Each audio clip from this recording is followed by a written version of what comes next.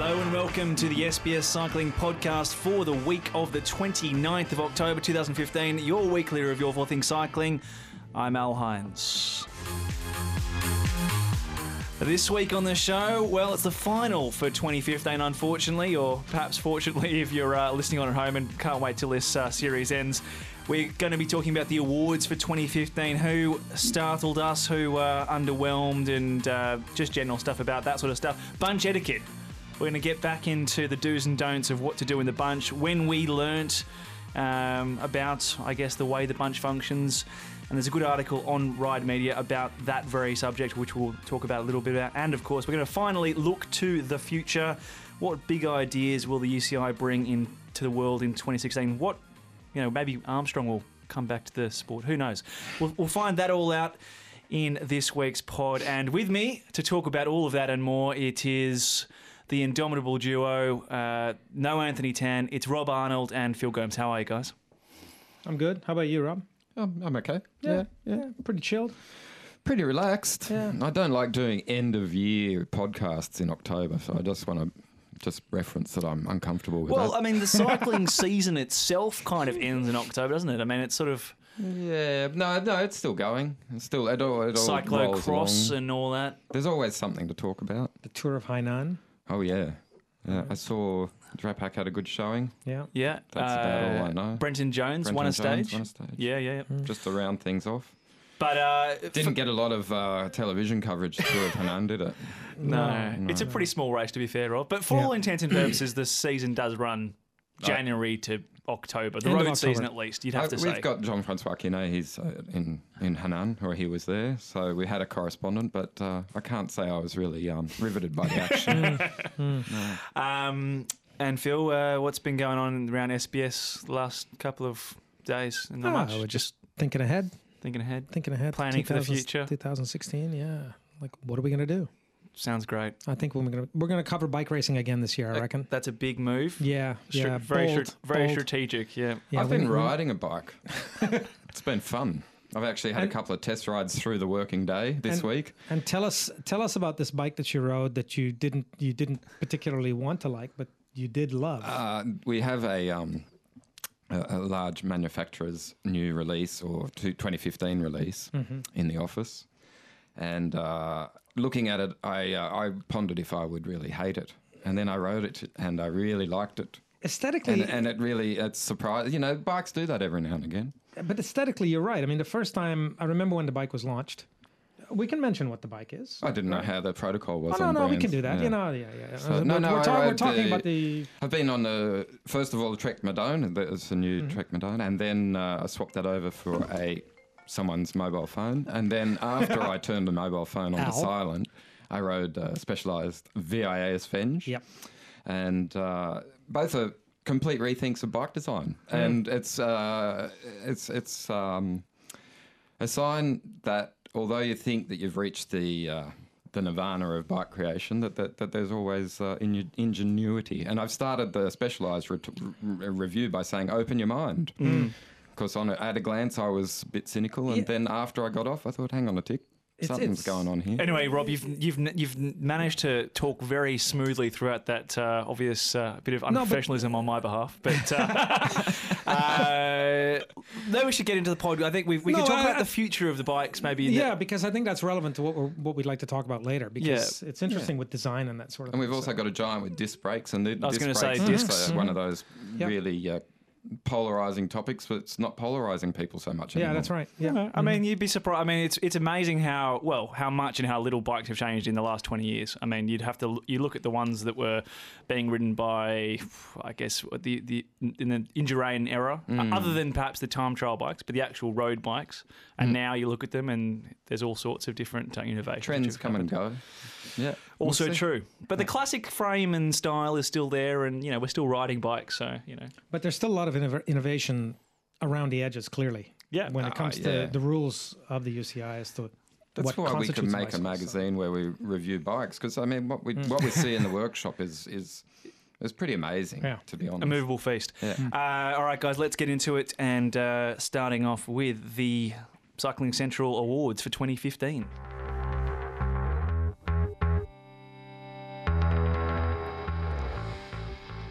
Well, who delivered the goods this year? Which team shone? It's been another whirlwind 10 months of the regular cycling season since way back at the Bay Crits to the Australian National Championships to the Giro de Lombardia and the Abu Dhabi Tour a few weeks past. And considering this is our last podcast of 2015, we thought we'd remember some of the best and brightest of the season that was.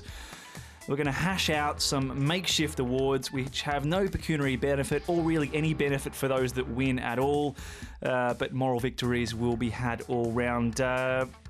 Guys, let's meander around this a little bit, but there's some major categories I wouldn't mind talking about, and I'll start with one which could be controversial, which is the best race, or the one that was the most entertaining of 2015. There's a lot of potential candidates. I thought this year's Tour Down Under was fantastic. That was way back in January, but we've had a lot of racing in between. Phil, you've got your hand up high. Let's also, just before Phil references his immediate reaction to the best race, we have no idea about these awards, Phil and I. We are hashing them out on the go. Completely on the go. On memory. Which is why my hand went up so quickly. Phil. Most entertaining race? Yep. Ghent-Wevelgem. Ghent-Wevelgem. Massive curveball, but I like it. Won by the now banned Luca Paolini. Yes, right? The beard man. You remember that race with the 100-kilometre-an-hour winds and Geraint Thomas being blown over into the ditch and guys flying off the road in different directions. There was some fantastic footage from that race. Rain was going sideways. That will be remembered as your best race of the year and the race that a lot of people wish didn't go forward. That's right. Exactly. It had absolutely everything, and it was just survival, and I don't know, maybe Luca did a couple of lines before the race, and I got through. But it was an absolute ball terror. It was fantastic. Yeah, I loved it. So we are in fact going to the Colosseum. Yes. Yes. We like to watch gladiatorial. Look, concepts. we need that. I think we need that throughout the year to sort of give us a little bit of. It gives us an injection. It shows us why these guys are so tough. I think the Milan-San Remo from a couple of years ago. Yeah, the snow, fantastic. These races, when they are presented, when this happens, these become lived experiences not just for the riders but also for us as fans. Obviously they're the ones who are genuinely suffering, but we're brought along in that because it becomes less of a bike race and more of something else. More of a genuine experience that you go, oh my God, this is incredible. Why are these guys still on the road? Yeah. Right? Yeah. So that frozen Milan-San Remo is bizarre. It's epic. But when I think about it now, I still just remember the Baden Cook interview I did afterwards where he explained how he was going to the toilet and some detail like that, which was kind of weird. I remember the footage that Dan Jones shot of I think Matt Goss coming out of the bus, and I can imagine, and you can just see the look at his face being like, why are we getting out of the bus? But also, when you think about days like that, I mean, it didn't quite hit, but there was a day to Plateau de Bay, perhaps, when Kwiatkowski was in a break at the Tour de France, and where we were at the press room, it was absolutely hailing big rocks, or no, not mini rocks, little marble-sized rocks, and I thought, I'm so glad. I had to run through that to get to do the post-stage review, and that was kind of funny. So I was soaked for that. But I was thinking, I'm glad I'm not riding today. I'm glad I'm not racing at 50k an hour. Rob, nominations this year. What do you think was? I'll broaden it out as well. I'll broaden it. I'll give you a chance, maybe even to nominate a stage of a Grand Tour. I'll say that, or one that was particular. I mean, maybe I'll start. I'll help you out. Yeah, Rob. okay, Go. I was thinking stage 20 Tour de France, the stage where Quintana.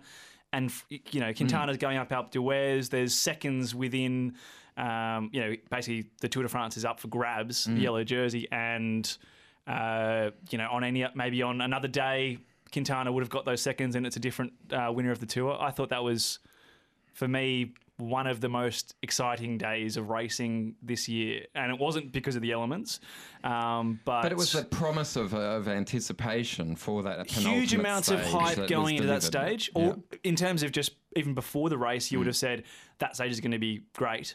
Then the way that the race actually played out, it sort of was building to that finale, and then the way the actual stage played out was fantastic.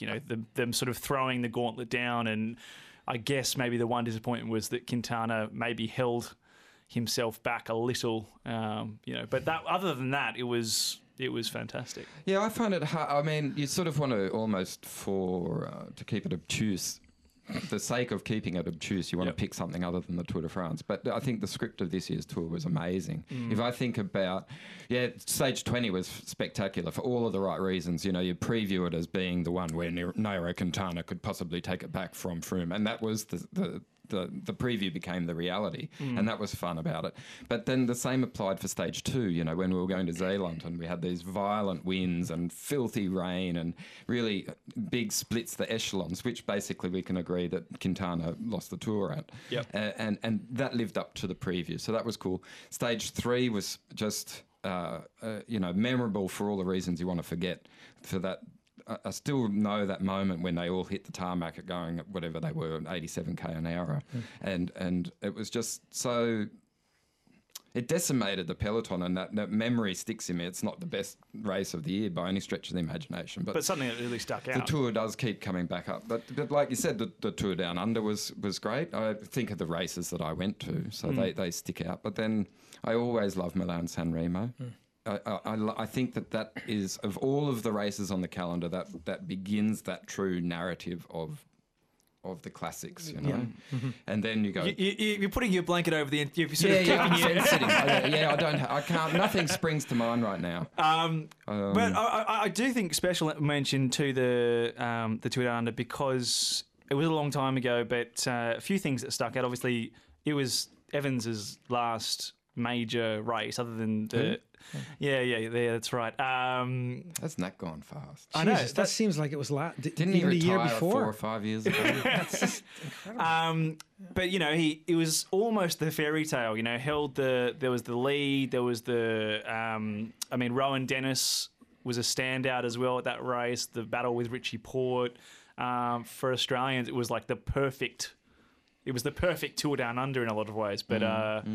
I don't know. I thought it was a particularly exciting brand this year. I'll nominate a little because I like obtuse ones. Yep. But towards probably in the last 10 laps of Alex Dowsett's hour record, when he got out of the saddle a couple of times. That if I think about the season as a whole, those couple of microseconds for me and my son, who was watching as well and was putting it into context with his enormous cheer, he was like, "Wow!" And we're like, no, it's an hour record. It's essentially pretty dull to watch. but it was, you could understand that kind of pain because of what we'd seen with Bob Bridge and that's not a bad different. It wasn't a race. Was our record a race? Yeah, it's a race. Actually, no, you're right, and it is a race, and because Bobridge actually set the table for that moment as well, because he put himself. He went so deep and left nothing. That actually ended up building the anticipation for the next. Because you saw how difficult, how much depth. Yeah. I agree. All right, we didn't really get any consensus there, but I actually don't mind the Ghent game prediction. I'm on board with that. Well, as a spectacle, as a spectacle, I think the Tour Down Under remains probably the best organized race in world cycling. It's so centrally located. It's so centrally located. It's easy for fans, easy for the riders. Yeah, it's the perfect start to the season for everyone, and I think it sets a high benchmark. But then for a point of entertainment, for a point of difference for the season, Ghent game this year. Just I like it as a spectacle. I like it. All right. It's weird on that. It's weird that we're referencing Tour Down Under, because I always had said it's the festival of cycling that makes it more interesting than the race itself, and the race can at times be a bit weird. But ladies and gentlemen, if you haven't been, go to the Wollonga stage on the Saturday at the end of the Tour Down Under, and you will see great racing, but also absolutely fantastic carnival atmosphere. All right, we've talked enough about the Tour Down Under. It's just because it's coming up next, maybe. It's like a preview as a review. I know. Best sprinter of 2015, because I think this year, a lot because of illness, Marcel Kittel was probably dethroned. And there were some obvious contenders. I think Greipel was probably one who puts his hand up. But I don't know. I mean, was there... Who do you think has proven themselves this year to be fastest? Or at the moment, is that mantle still unfilled? No, look, the problem I've got... Oh, Jesus. Alexander Kristoff won a lot of races this year. Yeah, okay. So I was gonna bring up Alexander Kristoff. The problem with Greipel's been the best sprinter this year. He's a pure sprinter. He's been the best sprinter, right? He's got the most wins, et cetera, et cetera. The problem I've got with Andre, and really I say this with the utmost respect for Andre, is that he is always good, really good, in the absence of the other guys. Yeah. Okay? So it's like he fills that vacuum when there is a vacuum. When they're not going. When they're not he's going. Yes, that's right. It may be unfair, right? Cycling fans out there, you may think I'm being unfair with this, but this is a historical truism when it comes to where Greipel sits in the current pantheon of sprinters, Cavendish, Kittel, etc. Be that as it may, he still, whenever he has the opportunity, takes it, right? And that's a sign of a real professional. But ultimately, yes, Alexander Kristoff is the man for me for the early part of the season, even though he kind of tailed off towards the end of the year. I suppose that's not to be unexpected in some ways. Yeah, because he was on fire at the start. So that's it's categorizing sprinters. I mean, we can put John Degenkolb in that loop, and I think that his best sprint of the season was when he bridged to get to that lead group in Paris-Roubaix. That was, I mean, okay, it wasn't a sprint for the win, but it was spectacular. But show it set of it all force. up, didn't it? It was amazing. And also he beat Chris Froome in the sprint in the Saitama Criteria on the weekend, so he must be super strong. I mean, that sort of, yeah, I mean, you're right. In fact, that sealed it, actually, Degenkolb. No, but I mean, he's so versatile. I have to show I always reference it, so I'll bring him back up again. Michael Matthews, he wins the green jersey in Paris-Nice at a targeted time of the year. I was happy for him. He didn't get, because of reasons we know, he didn't get the results that he really wanted. But second in the world is pretty good sprint. Second to Sagan is confirmation of his super pedigree. I don't think we've seen the best of him, yeah. No, by all means. But, and it is an Australian podcast, as I keep saying. So you just be keep a little grounding bit it. parochial. Well, but it's easy. Don't have to be. With Matthews, it's easy to be parochial. Yeah. And obviously, with sprinting, I think next few years we're going to be talking a lot about Caleb Ewan. Yeah, exactly. So, anyway, for now, for him to come 2015 out sprinter, I think Matthews is amongst them. But what do you reckon? Who do you reckon out of Greipel or Kristoff, Rob, if you were going to make a vote between those two? I think it has to be Greipel, but that's only because I was on the Place de la Concorde and I watched them come through. And you just see the force. And I was next to Adam Hansen's mum, and she was like, "Oh my God, what happened?" And I said, "Well, Greipel won." She said it was too quick. Well, that's a good sign for. But just those moments that sort of, even though it's playing out in real time, they sort of burn into your retina, and I have that as a strong memory. Yeah. Okay. Moving quickly along, what about the biggest breakout performance of 2015? Because I think there was a few young guys coming through. I mean, we mentioned Chavez. Matthews. Chavez, that's a very good nomination. I like that. Yeah. Phil, you got any others outside of the Chavez? I'm not on the payroll of OGE, by the way. No. It does seem like it sometimes, Rob. Chavez as well was very nice. Tom Dumoulin, though, equally. That's a story. Yeah, absolutely. Yeah. What a shame, that bloody stage 3 in the Tour de France. Imagine what might have been. Yeah. He was in the white jersey. He was second in the prologue, and he was. I tipped him to win not the prologue, sorry, stage 1 of the Tour de France. Yeah. And it would have been great for the Dutch, but instead some Aussie upstart got the better of him. Yeah. And then but Dumoulin in the Vuelta, well, amazing. Speaking of, I mean, does Rowan Dennis? Would we call him would this be a breakout year for him? No. I know he's been around for a bit now.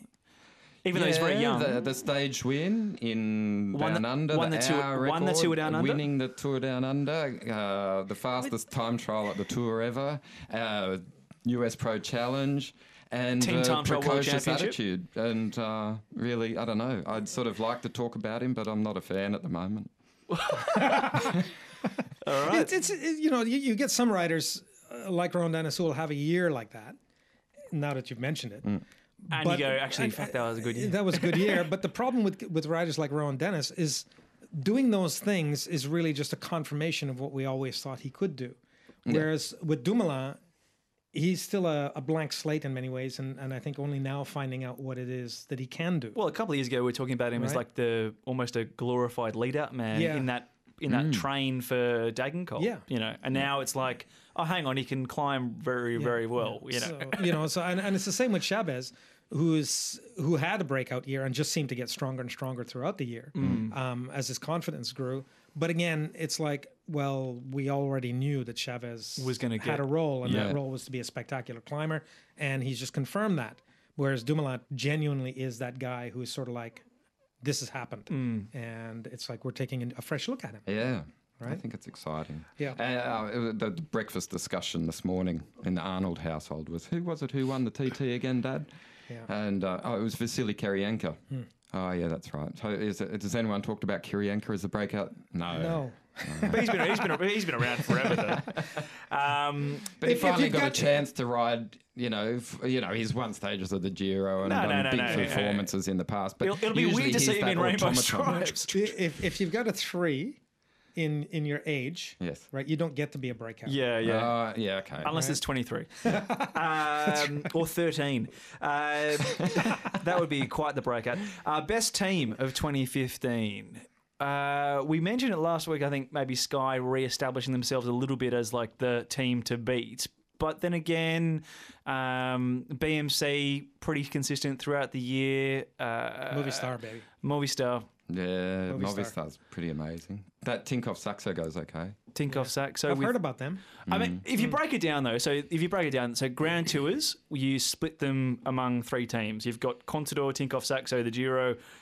You've got Froome, Sky, Tour de France. Obviously, that's maybe a bit more prestigious. And the Vuelta went to Astana with Aru. So you've got that split. So those are, I guess, the 3 super teams. Yeah. And then... But we don't like to... You're talking best team. Does Astana ever reach that category? Well, yeah. I mean, that's the awkward thing, isn't it? Because in some ways, they had a very good Giro with Landa and Aru. Oh, yeah. And they had a very good Vuelta, and they fizzled a bit at the Tour, but Nibali was still pretty strong at the Tour. So there was sort of this, I don't know. It's hard to. I don't want to label them the best team because it's so. But I think Movistar, it's a very consistent year. Movistar, but that's what Movistar does consistently every year, and they're so well organized on the road. They come to play every game, and the result is what you see at the end of every season. So I think it's more broadly, and looking beyond what happened at the races. I think Movistar for me consistently is a fantastic team. Beyond winning, I think a lot of people enjoyed watching MTN Quebecer. Oh yeah, that was something that's worth a mention for 2015 review. And then there was another one that I was thinking of. Our Giant Alpecin. I've loved that progression. I still remember Skill Shimano days, and that's through different sponsors it's changed. But the dynamic is largely the same. And, even he's a Dutchman, but he's our sort of adopted Australian in Koen de Kort, and we like watching guys of his ilk, who's been back in the day with Liberty Seguros and he's been around for a long time now. Forever. But he's just one of those workers, and he gets the rewards by helping Degenkolb. You see them together, and you understand. Wow, and he helps Dumoulin, and he helps everyone, and that's one of those things that make that team as a standout for me. I think it looks great. Yeah, I think I'm going to go with the boring nomination though of Sky for best team of 20. I mean, I know Movistar was pretty consistent, but then I think of Port Paris-Nice. I think of Froome doing well in the stage races he needed to, including the Tour. And then I also think of people like Geraint Thomas, not only having good Grand Tour rides, but you got to remember back. Was it Harelbecker? Yes. Fantastic stuff like that. And that's the thing that's almost the icing on the cake that they've been missing. That sort of very strong performance in the classics. And I know they kind of did it. I mean, they kind of did it with Wigo and all that, but not really. They've never quite cracked it. But then I feel like Thomas is really coming on into his own in that world. He's written a book, The World According to G. I saw a YouTube clip of him talking it up yesterday. Yeah. It was. If that was talking it up. There was terribly boring. Are we going to say? He's a really charismatic guy. Are we going to segue to him just slightly? Like. I like Aaron. I like him. Because I wrote a blog and about his place, and he's talked about wanting to become a real serious Grand Tour contender, and this is after he's done well at races like Harelbecker, etc. And I tried to put that in context with just the sheer amount of talent that exists in Grand Tour, genuine Grand Tour talent, and how, it would be very difficult for him to make that transition given the scale of talent out there today. Because I don't want to say he's being unrealistic, because everyone needs their dreams, and he's an unbelievably talented bike rider. But really, his best talents, I think, lie in the classics, and I think that's where he should focus. That's. No, I don't agree. Okay. Yeah. Fire he's changing he's interesting, Geraint. We could talk about him for a podcast. Very. He's almost worthy of having a breakout year in terms of the awards in some ways, but because it was a pretty big year for him. Anyway, but isn't he? How old is he now? Well, 30. 20. he's late 20s. He's 29. He's 29. Still got a 2 in there. He's 29. He was the youngest rider in the Tour de France in 2007. Yeah. Right. Well, that's a long time ago, but he is still quite He's relatively. 29. And if you look at the difference between how he got through that tour and how he got through this year's tour, I mean, okay, 2007 is a lot different to 2015, but Rob, it's you great to digress. see a You progression. digress. We're not talking about G. Thomas. Okay. What are you talking about now? Bozo of the year. No, top Grand Tour rider. I want a quick nomination. This one, we're going to move this one on quickly. Who was the Grand Tour rider of the year? Chris Froome. Chris Froome. It's just, is it undeniable? It pretty much is, isn't it? You win the Tour de He France. he conquered. Yep. Ticked every box. I think special mention to Contador for trying to do the double, which we've kind of, I think, in a previous podcast said it's not possible to do the double, and we'll be interesting to see how it goes next year when he just does the Tour de France. Bozo of the year. I just thought this would be an interesting one. Like, who was the sort of, I mean, is someone like Paolini maybe? Yeah, or absolutely Paolini. Is that just the absolute? Yeah, is the blood bag not dead? Like, really, did he take coke in Utrecht? I don't think so. I think he was blood bagging. That's my theory. No, Just to put it out there. That's Rob's opinion. Sorry, legal department. But no, I'm sure he wasn't snorting lines of coke in Holland. I reckon that he might have been doing it in party season last November when he was storing it all away. That's just to put it out there, just to make people ponder a different. But angle. it is disappointing because I mean, in this day and age, to do something so silly, it does immediately pull you up. Was there anyone else who had a really silly year? Nibbly. Let's just try and get back to that. Yeah, two Italians. Let's hold on to a car as a total favourite. Yes. And get thrown out And then that just puts that the people just look at that and think, oh man, he was like a rider that I really liked, and in 150 metre stretch, soured things so but it much. wasn't just that. It's the fact that he treated himself as the victim afterwards. Yeah, he was like, well, this happens all the time. It's just like, stop crying. I know. That was actually... I wish he wasn't. You're not much of a shark. If it wasn't for that 150 metres, it'd be all different. Well, it was only 150 metres on camera. Who knows how long it was for? It was because he went out of frame. Yeah, I think definitely Nibbly, Bozo of the year. Yeah, maybe a shared award with Paolini, I think. But, who else went pos? There must have been a few more pos. Yeah, but it doesn't have to be, a positive that means you're a bozo. I think it's high profile. It's the manner pos. in which you do it. Like, Yeah. why would you go for cocaine at the tour? Like Paolini is he's the clown of the year. Yeah. All right. And he went from, we all cheered him to, God. But I think it's funny because I was in the press room when that was announced, and I got it early from the wire services, and they were telling me, it's about to hit. And you could look around the room, and everyone was like just looking at their phones, and then they didn't even care. It was so unlike 2007 when the Vino thing hit during the Dave Miller press conference. That was the difference is immense. Back then, it was And then with Paolini, it was like, whatever. All right. Oh, hang on, I got one more. Another Italian. Okay, yeah. Mauro Santambrogio. I was going to say he did get. Was he serving a second ban now, or it's an extended ban? He's done. He's done. Right. He's bozo. But he's already bozo for the last few years. Yeah. Pull up your bozo socks, Italy. I think Nibali is actually very good. I think I think he's going to get the award. There will be one that jumps out while we conclude this, so I might continue this at the end. And finish off Rider of the Year, guys, before we move on to the next section. This is going to cap it all out. So who was the guy that... The guy in the World Champions jersey. Well, I was going to say Peter Sagan. Yeah. Or maybe the girl in the World Champions jersey. Possibly Lizzie Armstead. I still think that she needs to have a big mention. We talked about it. It feels really current. I think it was last week or the week before. But, she won a couple of World Cups on the trot. She wins the world title. The way that she won the world title was amazing. She seems effervescent, and if she was in the media more, we'd be talking about her a lot more. If we, and am I allowed to say she's also very good looking? Or do I get in trouble for that? No, you can, but you just don't have to define. It's not a defining characteristic. No, but she is a complete package. She's the complete package, right? I think, seriously, for cycling, she is a complete package. She's fantastic. It does seem a bit sort of cliche to say with the world champions, but it is very much of that. It is they did sort of define a lot of ways the year. I mean, Sagan particularly. Didn't he win Tour of California? He won the Tour of California. Yeah. Which was a phenomenal thing. He then obviously backed up second about 100 times at the Tour. Did the green jersey as sort of. He would have won the green jersey at the Vuelta, only that a motorbike rider decided to knock him down. Yeah, he was very unhappy about that. I think another highlight for Sags was he got shouted at a lot by Oleg. Yeah, that was good, and he still mainly delivered. And he entertains. The stage into Gap, won by Ruben Plaza, where he came second. I think everyone agrees that descent of the Col de Mons was probably the moment, the highlight of the year. Mm-hmm. Yeah.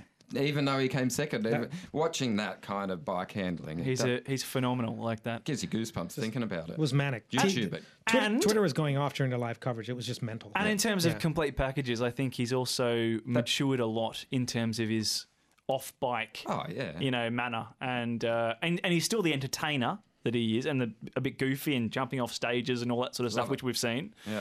But he's also, I think, mellowed a little bit, which I think he probably needed to, and he's going to be very interesting to watch in 2016. I wish Tomo was here because he does a very good Peter Sagan impersonation.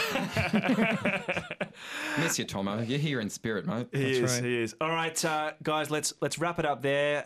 If you got any, by the way, anyone listening, suggestions to us, corrections, better nominations, we will be pleased to hear them. Just tell us on Twitter. Tell us who your bozo of the year is. It's potentially our last podcast of the year, so give unless us some it's a Christmas special.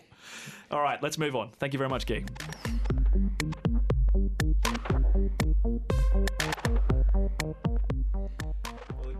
A good bunch ride, devoid of screams, surges of the slam of carbon on concrete is a great place to pick up training tips, equipment advice, and of course the latest gossip. More than that, the Good Bunch ride is also a place to make and nurture lifelong friendships and to pass on the knowledge which was once passed on to you, to aid in the process of cooperation and help the species of bicycling fanatics prosper. That was the words of James Stout, one of your writers, Rob, in an article which will be in the upcoming issue. No, we published it a while ago. Okay. But it just got came refeatured.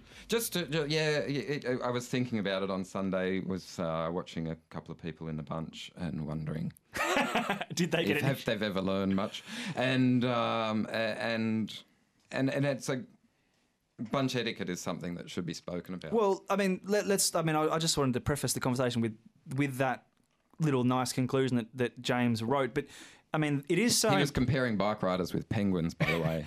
Have a look on Ride Media. Google James Stout etiquette; it'll come up. And it's a really interesting narrative where he's not at war with people who use Strava, for example, but he's pointing out that there are facets of the modern bunch which didn't exist when a lot of people learned. And the absurdity of some elements of it, including you're right, the online kingdoms and all this sort of stuff.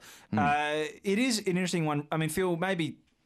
I'll start with you then. I mean, in terms of the first time you went your first time you got into cycling properly, you probably were, poorly outfitted and riding like a complete hubbard. And you would have been initiated into this whole environment and come a long way since Can I then. explain to you exactly how much of a hubbard I was? I would love to It's hear all right to be a hubbard. No, it is at the start, absolutely. But I'll tell you. It's so I really got into cycling. I'd always ridden my bike. Yep. But I got into cycling through triathlon primarily. Yep. So I started doing and training for triathlon. So automatically that's going to be a problem. Right. It was, right. And so you turned up in a singlet. And the Hamilton Cycling Club would run these time trials, and Tracy and Rob from Canadian Cyclist Magazine would probably remember this. So I'd show up in my Scott Tinley tri-gear on my Cannondale with aero bars to do these time trials, and then all these old guys roadies, etc. I'm pretty sure they thought I was some sort of freak show. But those guys taught me how to ride a bike eventually, and that's, and eventually I gravitated away from triathlon and started riding a road bike. But it was good discipline, right? And it can't, you really have to listen to the senior members in the bunch, people who know what they're doing. If they tell you not to get involved in rollovers, for example, maybe just sit off the back or whatever, just get a tow, just do it. Yeah. Don't mix. If you can't mix, don't mix. Yeah. Because if you don't have the legs, you're going to not only put yourself in trouble, but everyone else. And let's face it, we all, we depend on the safety of the bunch as a collective. That's right. I think it's the funny. the good bunch has a good patron. Yeah. Yes. Yes. I think it's funny, like, I think, and I liked a lot of Stout's sort of comparisons, but it's one of the few things where I feel like humans almost touch on that animalistic nature of herds. And, there's the senior patron who's sort of controlling it, but, you can be part of different bunches and see these very different dynamics in terms of how they function. But it is very much about the collective, and you get a real good sense of everyone working together. That's what you are doing when you are part of a bunch in terms of just the physical output. But then almost that collective conscience as well, not just about the effort, but, we're going to be moving as this, we're going to be flowing, we're going to be going this way. Let's not leave the stragglers behind. That's a sort of a key part of, especially getting junior riders involved. It's important that strong riders know their own, know the limits of the bunch rather than, they're not going out for a solo ride. So all that sort of stuff gets drilled into you. I remember to segue from Phil's story, when I sort of started riding a lot and, I was quite young and fit, and inevitably you're in a bunch of people who are very different levels and you're quite fit and you want to go faster, and you get that tap on the shoulder when you're at the front, like just slow down, because it's not about you when you're part of this. Go on a solo ride, go ride by yourself if you want to, but if you're part of this, you're part of something. That's and it. Yeah. My bunch, my regular bunch is a trio. Myself and my two kids, and one is 10 and one is 5. But we rode. And you're just riding off. No, but it's a very vocal, because there's not 30 seconds without instruction, because I am very protective of these two. Yep. And I want them to understand everything. And when your little one's riding 18-inch micro BMX wheels and every bump is exaggerated, so that's my regular bunch now. But I've been through a sequence of them, and I know guys like Brett Dutton was one of the guys who taught me a lot about bunch riding culture. Gary Sutton, even CJ Sutton, Gary's son. Rob Crow in Melbourne is one of the true patrons of bunch culture. He can teach, and he's taught so many people about how to do things well. We're based in Sydney, so we're Sydney-centric, but there's what Rob does down in Melbourne is fantastic. And I'm sure there's one in every city, someone who is a go-to person. And I wished everyone had the chance to ride with Kevin Nichols when he was doing the good old original Kalutzi bunch, because he doesn't mind expressing himself quite colourfully. That's right. He's been there and done it all. He's won a gold medal at the Olympics, and he's fantastic on the road and track. He's a super talent, and I think that when I started riding, I learned from Kevin and different guys like that, and the lessons that they gave me all those years ago stick with me now while I'm giving the instruction to my kids. And just listen to the older guys. They really do know something. They do. Even, should we say, can I say John Sunday? We should listen to him. No. He's absolutely. Sorry, John, I'm not sure. We love you, John. You have a Even- place in the bunch, and it's good to see you back on the bike. Good to see you after that crash, and we do love you despite the fact that you like to run the occasional red. But everyone has a story about someone that they like to ride with. Yeah. Because they've learned something genuine from them. I just think it's really important. Like you said at the start, Alex, when you're being given instruction, don't take it as being patronising. Just understand that they're not doing it to fault you. I rode past a guy the other day on a hill, and he had crossed his chain dramatically, and I just said, mate, just slip it down into the little ring. And he called out, thanks a lot, that's brilliant. Yeah. Like he was in the wrong spot. Yeah. I think the hardest thing to do, though, if you are, say, a ride captain, for example, and you're leading a particular bunch that day, is to communicate to noobs when you're actually rolling. You've got to be the new riders have to understand that you don't have a lot of time to communicate. It's not a conversation, right? So sometimes what happens is you get a very short, sharp talking to. If you're doing but something, that's not because everyone hates you. no, that's right. And newcomers to bunch riding need to understand that. That's it. It's like, we need to be able to tell you what you need to do right now. Yeah. But Right. It's like the So- kid who drops, the grommet who drops in on a wave. Yeah. Yeah. It's He's that quickly warning. told, don't drop in, Yeah. and the lesson is over in a Yeah. microsecond. That's right. Yeah. And it's done. Yeah, it's very much, it is that herd mentality, because it's very much the senior person going, very sternly, don't do that, and we won't ever have to deal with this again. You're right, Rob. It's a single warning. It's all it takes. Often, Don't go out into traffic, because if you don't do it really quickly, that guy could be taken out by a truck. Yeah. Yeah.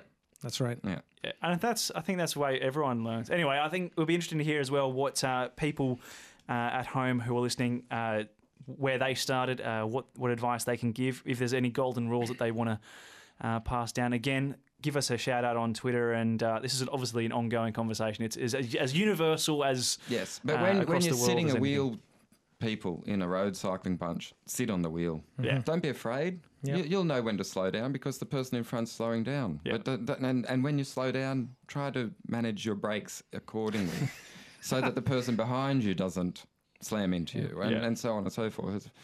There's a lot of little things, but it's common it's sense. nuance. It's a lot of common sense as well. But you pick it up gradually. You do. It's a language of sorts. Don't be afraid. Don't be afraid just because it all sounds complicated. It's not. And stop it's not. gripping the handlebar so tightly, please. Just relax, enjoy it. Go for a ride. Ride on your own. All Get right. the skill. Go into a corner. All right, Rob. Overcook a corner so you understand how far you can push it. All And right. so on and so forth. All right, Rob is done Ride for the now. velodrome. Have I mentioned that? Every a few single times, podcast. It's the You'd ongoing. think I was there every Friday night. It's like the meme of the podcast, other than Simon Gerrans' silver medal. and how good the hour record is. How good the hour record is. That's right. Okay, guys, let's wrap that section up and move on to the future.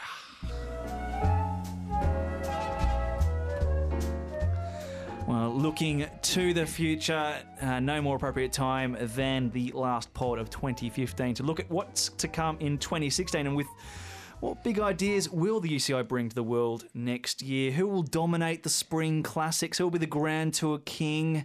Again, will Armstrong make a return? Probably, he seems to be ever present in some ways. Will Richie Port thrive at BMC? These are the big questions. There are others, of course. Before we close, I'll ask my companions in crime to predict the future. No mean feat, but that's why we pay them the big bucks. Rob, Phil, what is your, I guess, what are you charting for 2016? What is going to be the big thing that happens? Come on, Rob, bring something to the table here. I think you've got the imagination to. Equipment. No, I don't know. What's going to be the big one? Inspiring stuff. Phil, you go first while I think. Okay. Oh, Yeah, that's come right. on, please. Cycling will be disrupted when Disrupted, I love that. completely and utterly disrupted Yep. when a team of aliens With mobile apps. come land on Earth and decide that they want to ride the Tour de France, and that team is not called Astana. Okay. Anyway, I'm actually interested in seeing how there are two points for me. 2 points, yeah. One is how First the point. reorganization of women's cycling progresses, particularly the media aspect, where if you are part of the new Women's World Tour, not the World Cup anymore, folks, it's been rerebadged, That's everything else. WWT. Women World Tour. Because they are denoting it as WWT, WWT. as in it's the Women's World Tour. World Tour. Unlike the MWT, which doesn't exist, the Men's World Tour. I think it's actually the UCI WT. I don't know. I think that's what it's. Anyway, whatever. Not important. But outside of the structure of the tour, of the Women's World Tour, I'm interested in seeing how the races themselves respond to the media requirements that are placed on them as a part of being the tour, which is they have to provide broadcasters via the UCI with highlights, clips of every race. They've got to be out there on social media projecting their races. That to me is going to be a pretty interesting thing to observe. And if done well throughout the year, and if everybody jumps on board, I think at the end of 2016 we are going to see women's cycling at another level again in terms of awareness, And with that, obviously, more fans, more people watching women's racing. Good start. Right? Part two. Part two Yep. is the data revolution that will be coming to your TV and second screens. Yeah, I was going to go there, but Well, go there. I'm not convinced that it's going to... I don't know if it's going to happen or not. I don't know if... We talk about it. I've been very enthusiastic about it. We saw... What's holding you back? I guess that's the dalliance that we had this year. I thought it was really poorly executed. Yeah, but It was like potential that was just totally Yeah, like we've got this data. What are we going to do with it? We're going to send a boring as hell daily press release with a couple. Like the maximum speed was 88 kilometers. No, Who cares? But we're talking about broadcast stuff has been... Yeah, we're talking about the implementation within the broadcast feed itself. Yeah, did it happen? No, it's happening now. It's happening. It's happening, and there are plans to make it happen even more. It should happen. Betterer next year. I mean, baby steps. Well, that's what we're saying. Baby steps are like 10 years, but it has been getting better. Yeah. Slowly. Yeah. Yeah. But maybe these things, Eleanor will bring it's some of funny. this It's stuff. funny. These things build up a mass of their own because what happens is that it seems like it's coming slowly, and then all of a sudden it's there. Bam! It's right on you because there is a learning curve because we're dealing with very, very complex technological issues here in terms of how you deliver this information to an audience. One, from the collection of the data itself, which is not an easy thing, and then two is the presentation, and then three, of course, is the uptime. Being able to continually do this, to be able to satisfy a broadcaster, because one thing broadcasters need is they need uptime. You can't go offline. They need that presentation. So you need to have effectively that base load of information that's always there that really never goes offline. And that once that's done, then it just kind of fades into the background. It's always there. And then one day you'll wake up and you'll be watching a race and you'll have forgotten that it was never once there. Yeah. Yeah, that's a good call. So those are my two data points. Okay. Or my 2 points. And for you, Alex, So. what I'm still contemplating. Contador win the Tour de France. Ooh. I think it's going to happen. I think he's going to be very, very, very motivated to win. Where others, well, they'll be motivated, but they won't have that. This is my last sort of going on. I think he'll go out on a high. He's too classy a bike rider to miss out. I also think that Matthews will win San Remo next year.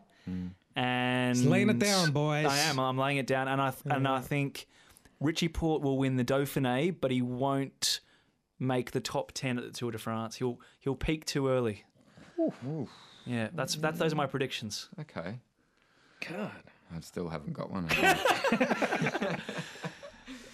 Well, we were talking off air about because I want to come back to technology with you because you do a lot of bike tests at Ride, and you guys ride a lot of equipment in a way that I don't even come close to. So this trend with disc brakes, is that something we're likely to see that adoption to be more wide or be more specific to races through the season? Well, they have the opportunity to ride with it, and they haven't. No one's taken that. The rules have officially moved, so you can do it in the World Tour, but the uptake of it's been scant. But I think it's just I don't know. It'll come along. I think that to be honest, it's not a racing quandary. I think that the disc brake revolution has happened, and it's happening out on the streets in local bunches. With people who are being very kind to one another and sharing space and understanding that that's how they want to ride. And this is probably the example of there is the racing crowd and there is the everyone crowd. And I don't think that we need to take our cues from the race scene and say, okay, well, it hasn't been adopted by the professionals, so therefore it's a dud. It's not a dud. People love it. And people are striving for it, and they've got great equipment, and we have plenty of disc brake test bikes come through the office, and they are always well received on social media. I think the people want to know about it. The technology is improving rapidly. It is a little bit more complex and a little bit heavier, but that's not going to be forever. I think disc brakes will eventually take hold. Jack Lynch, who writes the majority of the bike tests in our magazine, is on a disc brake bike at the moment, a Giant, and he's been converted. He loves it. What do you predict for Mark Cavendish next year, Rob? Disc brakes. What will he? I think he's going to, as in for disc brakes. No. Equipment. I think he will ride a Cervelo. For how he'll go. And I think he will win big time. Okay, so Yeah. you predict that he'll flourish at... Yeah, I think a fistful of Angry Pills is going to serve him well. Okay, Yeah. as long as those are within the WADA code. No, that's just... Legal Angry Pills. Is Angry Pills on the banned list? Do you have to get a therapeutic use exemption for Angry Pills? No, I think as in point to prove pills, maybe. Okay. Like, I think he's going to Again, smash it. I don't think TUE he's slowed approved. down. I think he's also...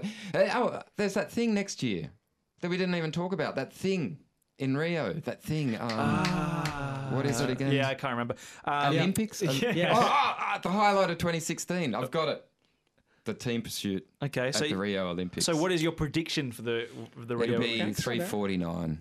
So under Ooh, they'll- sub It'll be 350. crazy, And crazy will be the time. Brits or the An Australians who unimaginable break it? time.